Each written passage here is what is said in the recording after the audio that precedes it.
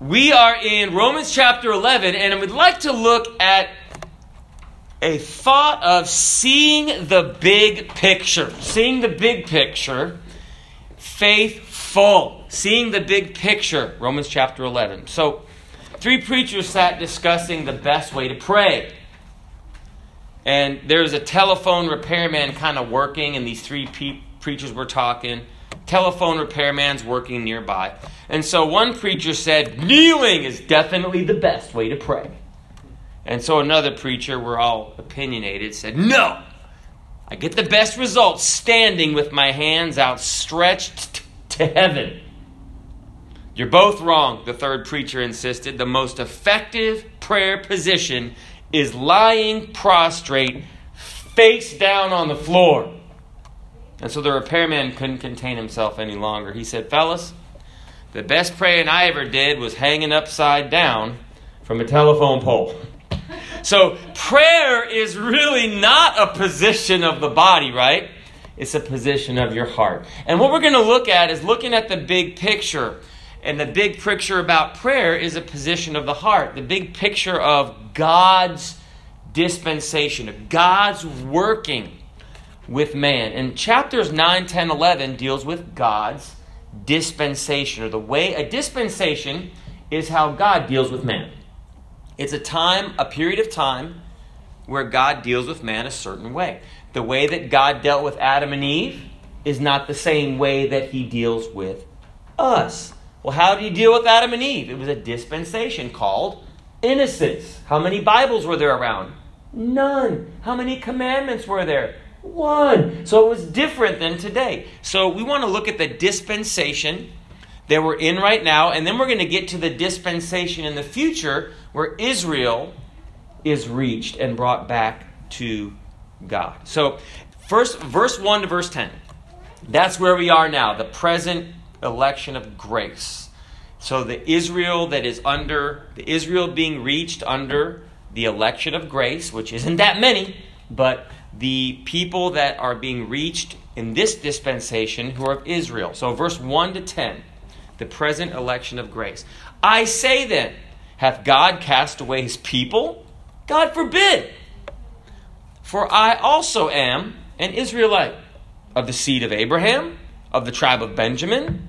God hath not cast away his people, which he foreknew. What, or know ye not what the Scripture saith of Elias or Elijah?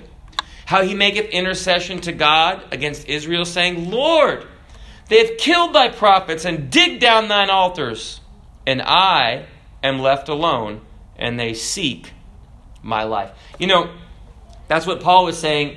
God hasn't cast away Israel. He's like, hello, I'm of Israel. All the 12 disciples, where were they from? They weren't from New York City, okay? They were all from Israel. So God hasn't cast away his people. And Christ was sent to Israel. The Messiah came first to preach to Israel. But it's interesting. What did Elijah say? And you know it's easy to say that when you're going through something. You attribute your personal experience to be what everybody else is going through. So if you're having a hard day, man, life is so hard for everyone, right? Because my life is hard. And that's what Elijah said. You know what God said? Your personal experience, it's powerful, but it's not representative of the truth. So verse 4. But what saith the answer of God unto him? I have reserved to myself 7,000 men. So he said to Elijah, you're not the only one. I've got 7,000 more.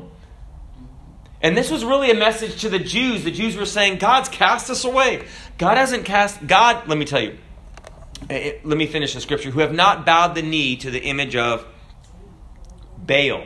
That's another Bible study right there. The worship that they did to Baal was pretty disgusting, but we could talk about that at another time. But God will always have a people. God will always have a people. And you say, well, this one quit serving God. And it happens. People quit serving God. But you know what? Someone else is getting saved. I remember some years ago, some people stormed out of a church service. It was probably Reverend Keckle preaching like a house on fire. So some people got mad and they walked out of church. And guess what? They walked out literally someone was walking into church. They were a little bit late, but it was just a real representation. Some people leave God, other people like, I need God, and I'm going to come get something from God. So even so, at this present time, Paul's speaking about Israel, right? There is a remnant according to the election of grace. And Paul again is talking about Israel, okay? And if by grace, and he's going to talk about what grace means, then it is no more of works. Otherwise, grace is no more grace. But if it be of works, then it is no more grace. Otherwise, work is no more work. You see, words have meanings. And he said grace and work are two different things.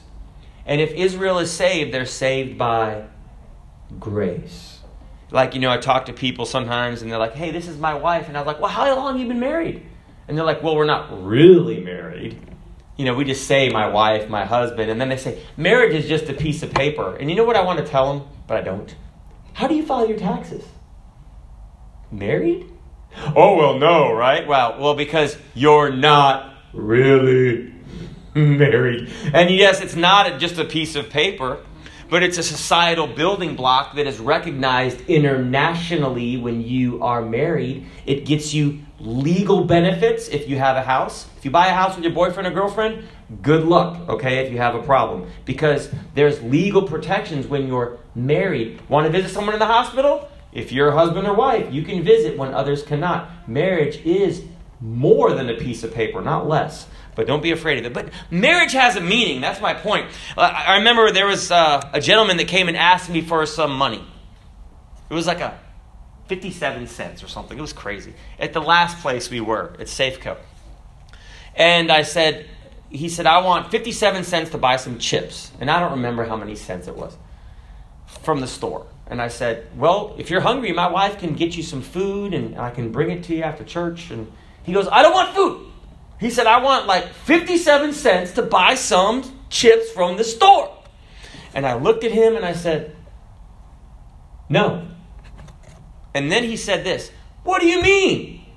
No. You see, a lot of people don't know what meanings of words are. And I said, no is the answer to your question. And you know what he told me?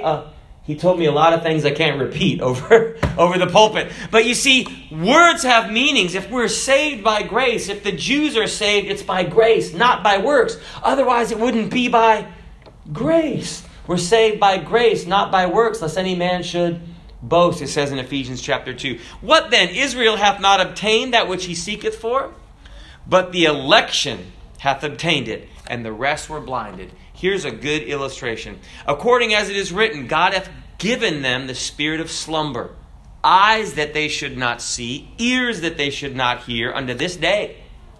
And David saith, let their table be made a snare and a trap and a stumbling block and a recompense unto them. Let their eyes be darkened, that they may not see, and they bow down their back always. Now there's something called Anton syndrome, and I believe that's the doctor that discovered it. And so those who have it are cortically blind, okay, through damage to the brain's occipital cortex, okay. That means they cannot see, okay. That's what it means. They cannot see. But affirm, often quite adamantly, and in the face of clear evidence of their blindness, that they are capable of seeing. So they're blind, they're bumping into things, and they're like, hey, you're blind. They're like, no, it's just a little dark in here. And that's exactly what the Jews had spiritually. They're like, oh, we're not blind. And they're bumping into, the promises of God and stumbling over Jesus Christ and all of his works on the cross. But they thought that they saw. And that's why Jesus said, your blindness remains because you said you see. And Jesus comes, and if God points something out to us in maybe a church service or something, and we see ourselves bumping into it over and over again, you say, wait a second, God, there's a blind spot in my life. I need to do something because I keep stumbling over stuff in this situation. Maybe I've got this Anton syndrome where I say I'm not blind, but I am blind. But the Jews are spiritually blind as a nation, okay? And that's why they don't recognize Christ. And in part 2, though, verses 11 to 24, there's going to be, in the big picture, God's got a plan to receive his people back. So it's a plan for the future reception. So God helps us to zoom out. You know, a telescope takes small things and makes them big, right? Well, if you turn the telescope around, sometimes we need to do that when we face problems. You know what it does? It makes big things small. And we need to get a different perspective sometimes and see the big picture. Verse 11, I say then, have they stumbled that they should fall? God forbid. But rather through their fall, salvation has come unto the Gentiles. That's you and me. For to provoke them to jealousy. See, God had a bigger plan. When Israel rejected Christ, it opened the door for you and me. But God isn't spiteful, okay? God really is using you and me to reach back at His people. Hey, look at the blessings in America. Hey, look at the superpower of the world. That they have this Declaration of Independence where it talks about the Creator, and that God, the Creator, and the God of nature, I believe, in the Constitution. So it's turning back to show them, provoke them to jealousy, to come back to the Lord. You know, it's interesting. Jesus wasn't sent to the Gentiles. He was sent to the Jews. So have you ever read when that woman of Canaan, it calls her a Syrophoenician woman, she comes to Jesus and she said in Matthew chapter 15 and verse 22, Son of David, he said, Lord, O thou son of David, my daughter is grievously vexed with the devil. But he answered her not a word. And his disciples came and besought her, saying, Send her away, for she crieth after us. But he answered and said, I am not sent, but unto the lost sheep of the house of Israel. He said, ma'am, your time hasn't come yet. Wow. You see, God was dealing with the Jews. She said, Son of David, but she wasn't an Israelite. So you know what she did? She zoomed out. Now notice what she says now. Then she came and worshipped him. And she said, Lord. She didn't say Son of David. She said, I'm not going to worship you just now as the Messiah. I'm going to back and zoom out and you're just God over everybody. She said, Lord. Not Son of David, just Lord. Help me. And he said, but it's not meet to take the children's bread and cast it to the dogs. You're not a Jew. And she said, yeah, but we eat the crumbs. The dogs eat the crumbs that fall into the master's table. And he's like, you got it. He answered, he said, woman, great is thy faith. What did she do? She zoomed out and saw the dispensation. She wasn't a Jew, but Jesus was still God of everybody. There's always a way to approach God, and she got wise to it. God's always got a plan. When man fell, God had a plan in Genesis to bruise Satan's head, even though Satan would bruise his heel, which was Christ on the cross. God's got a plan. When they were beating Jesus, the Bible says by his stripes. They thought that they were beating him, but God had a plan. What was happening? The blood was beginning to flow, and the Bible says by his stripes, what? We were healed. By his stripes. God's always got a plan. So if you think something's going wrong, you're never going to surprise God. God's always got something planned ahead. Thank God. If you don't like that your husband or wife plans ahead, well, be thankful, because then you don't get those surprises. God always plans ahead. Now, if the fall of them, verse 12, be the riches of the world, and the diminishing of them, of Israel, the riches of the Gentiles, how much more their fullness? Say, man, if Israel fell and the Gentiles got blessed, what happens when Israel comes back? For I speak to you Gentiles, inasmuch as I am the apostle of the Gentiles, I magnify mine office. If by any means I may provoke to emulation them which are my flesh, and might save some of them. That Paul said, I made all things to all men, that I might by all means save some. He knew he wasn't going to reach everybody.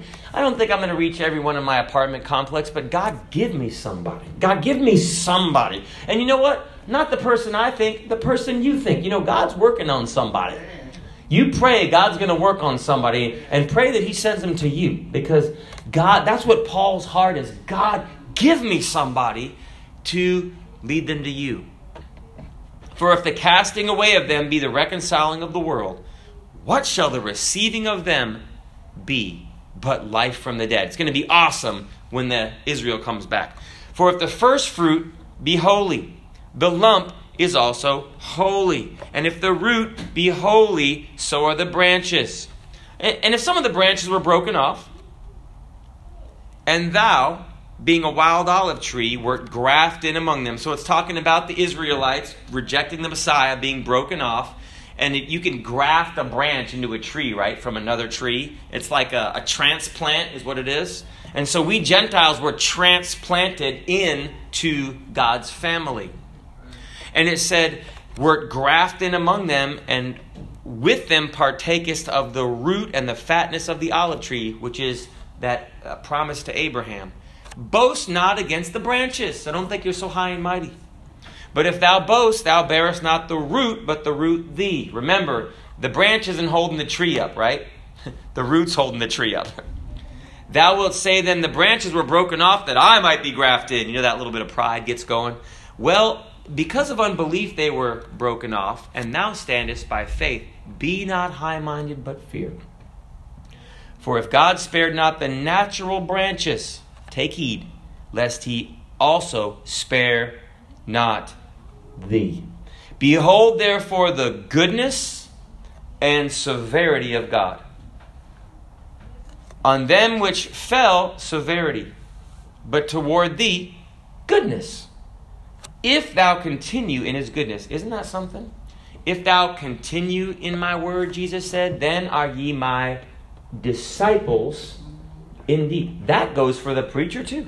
The preacher can't just decide to walk out and go do his own thing. Well, that's not standing by faith. Say, preacher, but God will forgive you. Yeah, he would forgive you, but I've got to continue in the Word of God. And I'm very serious about my testimony. A testimony is a wonderful thing to have, and it's a real pain to get, okay? You have to really take a stand.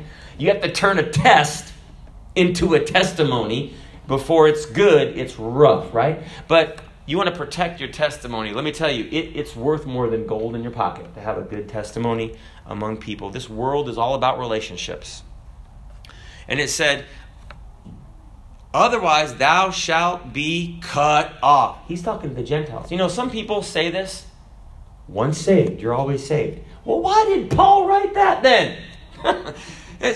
Was it good for Judas? You know, I thought, well, he's saved. Well, I don't think so. So, you know, you can lose your salvation. Why? If you deny Christ and stop believing in him by faith. Amen. So we're not going to, I hope no one's going to do that. We're persuaded better things of you and the things that accompany salvation. Verse 23, and they also, if they abide not still in unbelief. So if the Jews get saved and believe on Christ, they shall be grafted in. For God is able to graft them in again. You see, seeing the big picture, God opens this grace up to anybody. It's just that the Jews are looking to the 10 Commandments and the law of Moses. But if they say, you know what? That Messiah came, I'm just going to accept him. Bam! They're a Christian right there. My wife doesn't like me saying that. It's like a southern thing. Bam! Right? They are in Christ just like you and me. For if thou, it says, for God is able to graft them in again. For if thou wert cut out of the olive tree, which is wild by nature, and wert grafted contrary to nature into a good olive tree, how much more shall these, which be natural, the natural branches, be grafted into their own olive tree? You know, if someone disowns their kid and their kid makes it right and they somehow bring him back in, they even look like their parents. It's easy for them to come right back in. Maybe the room is still just like they left it, right? They're not just someone like us who is adopted and don't look like anybody. They're the originals, okay? They're brought back in. So part 3 is the final salvation of Israel, the final salvation of Israel. And again, we're dealing with the big picture. And as a Christian, it's good to know kind of what's going to happen down the road and what's going to happen with Israel. Not just John 3:16, which is a great verse, and it'll get you a lot of places. But Bible study is about knowing a little bit more about what's going to happen. So we're going to deal with the final salvation of Israel. It's going to happen at the second advent of Christ. For I would not, verse 25, brethren, that ye should be ignorant of this mystery. So he took him to Bible study. Lest you should be wise in your own conceits. You ever see someone wise in their own conceit or opinion, but they don't know what the truth is? But they are wise in their own conceits. Man, they will tell you about something even though they don't know what they're talking about. So that blindness in part has happened to Israel until the fullness of the Gentiles come in. So God is part of this blindness, but there's going to come a time where the blindness is going to be lifted off. And so all Israel shall be saved. That's quite a prophecy. All Israel? Like all Jacksonville? So there's going to be a time when all Israel is going to come to the Messiah, to the Lord. As it is written, there shall come out of Zion the deliverer, and shall turn away ungodliness from Jacob. So when the church is taken away, there's going to be a period of 7 years called the tribulation. And you might have read that in Daniel or in Revelation. And at one point, believe it or not, it's not the Jehovah's Witnesses, but at one point of the tribulation, God's going to send out 144,000 Jewish evangelists. What are they going to do? They're going to begin to reach out to Israel to prepare them for the second coming. The first coming was in Bethlehem of a virgin. The second coming is going to be in power. It's going to be this battle at Megiddo, which is this mountain pass, right, between Egypt and Israel. And there's going to be a huge battle there. It's called Armageddon. Jesus is going to come and defeat the enemies and defeat the wicked. And then he's going to set up his kingdom. And when he does that, that second advent of Christ, notice what it says in Zechariah. Zechariah chapter 12 and beginning at verse 9. And it shall come to pass in that day that I will seek to destroy all nations that come against Jerusalem. That's Armageddon. And verse 10. And I will pour upon the house of David and upon the inhabitants of Jerusalem the spirit of grace. Same spirit as we got. And supplications. And they shall look upon me whom they have pierced. Same salvation message. What is he doing? Preaching the cross and his grace through the cross. Sounds similar, but this is from the Old Testament. And then it said the land's going to mourn. Because when you look upon the one that you have crucified. And that's really what the gospel is. You mean my sin crucified Christ? And Israel's, their eyes are going to be open and their blindness is gone. And they're going to realize, we crucified our Messiah. They're going to begin to mourn, which is repentance. And then you look at Zechariah chapter 13 and verse 1. So when we hear the message of the gospel and we realize that the grace of God is here, that the cross has provided for our sin, and the blood that is shed has given us forgiveness, we repent, we mourn. And then 13 and 1, Zechariah. In that day, there shall be a fountain opened to the house of David and to the inhabitants of Jerusalem for sin and uncleanness. You see, God is going to save his people. He's going to come down, and that fountain that's opened up is that grace and that power through the gospel message to Israel. For verse 27, for this is my covenant unto them, when I shall take away their sins, as concerning the gospel, they are enemies for your sakes. But as touching the election, they are beloved for the Father's sakes. You know, God is always looking down the road. And you say, well, that person or this person. You know, see, if you can just talk to people. If you don't like someone or someone's on your case, get to know them a little bit. Find their name out. Make them human. You know, these people are not just human, but they're God's precious creation. Someone who's a human being is God's precious creation. And that's what Paul is saying. They might be fighting you now, but God's going to reach. He's looking at the big picture. He's going to reach for them in the future.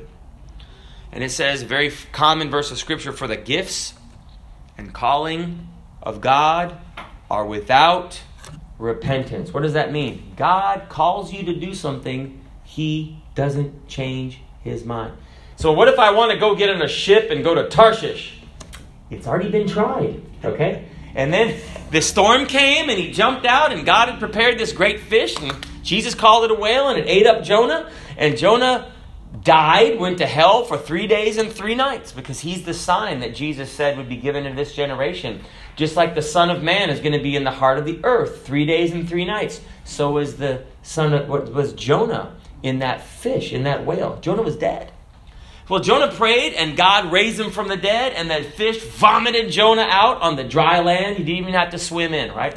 And he vomited him out. Oh, lukewarm preacher. And you know what he told him? Same thing. Go do what I told you to do the first time. You know, like when your kid, they don't clean their room and you correct them. Then you say what? Go clean your room. I haven't changed my mind yet watching TV. So, and you know, some people, they might destroy their testimony where God can't use them in a certain capacity, but that doesn't mean God didn't want to, okay? God has a call on your life, and don't think it's a negative thing. It's a blessing. Do what God wants you to do. You'll find your most fulfillment that way. Verse 30, for as ye in times past have not believed God, yet ye have now obtained mercy through their unbelief. He's talking now to the Gentiles, you and me. Even so have these, Israel, also now not believed, that through your mercy they also may obtain mercy. For God hath concluded them all in unbelief, that he might have mercy upon all. Oh, the depth of the riches of both the wisdom and knowledge of God, how unsearchable are his judgments and his ways past finding out. For who hath known the mind of the Lord, or who hath been his counselor, or who hath first given to him, and it shall be recompensed unto him again? And I like this. It's kind of like the circle of life. And I'm not trying to get Lion King on you, but listen to this. For of him, and through him, and to him. I like that. It comes from God. It comes through God. And ultimately, we all go back to God, right? Are all things, to whom be glory forever. Amen. See the big picture. You know, sometimes if we're in a crazy situation in our life, we're in a disagreement. Some people were having a disagreement. My wife said outside where I live in apartments. It wasn't me. Okay, but take a step back and say, wait a second. Let me take a step back and look at the big picture. Let my emotions calm down, and let me take a look at what's really going on. And you know, that's what God wanted us to do, is take a step back and look at how this thing's going to end up, so that we all get on the bandwagon for Jesus and reach someone while we have time down here in this dispensation of grace. God bless you is our prayer. Let's dismiss in prayer. Brother Velez, would you dismiss us in prayer?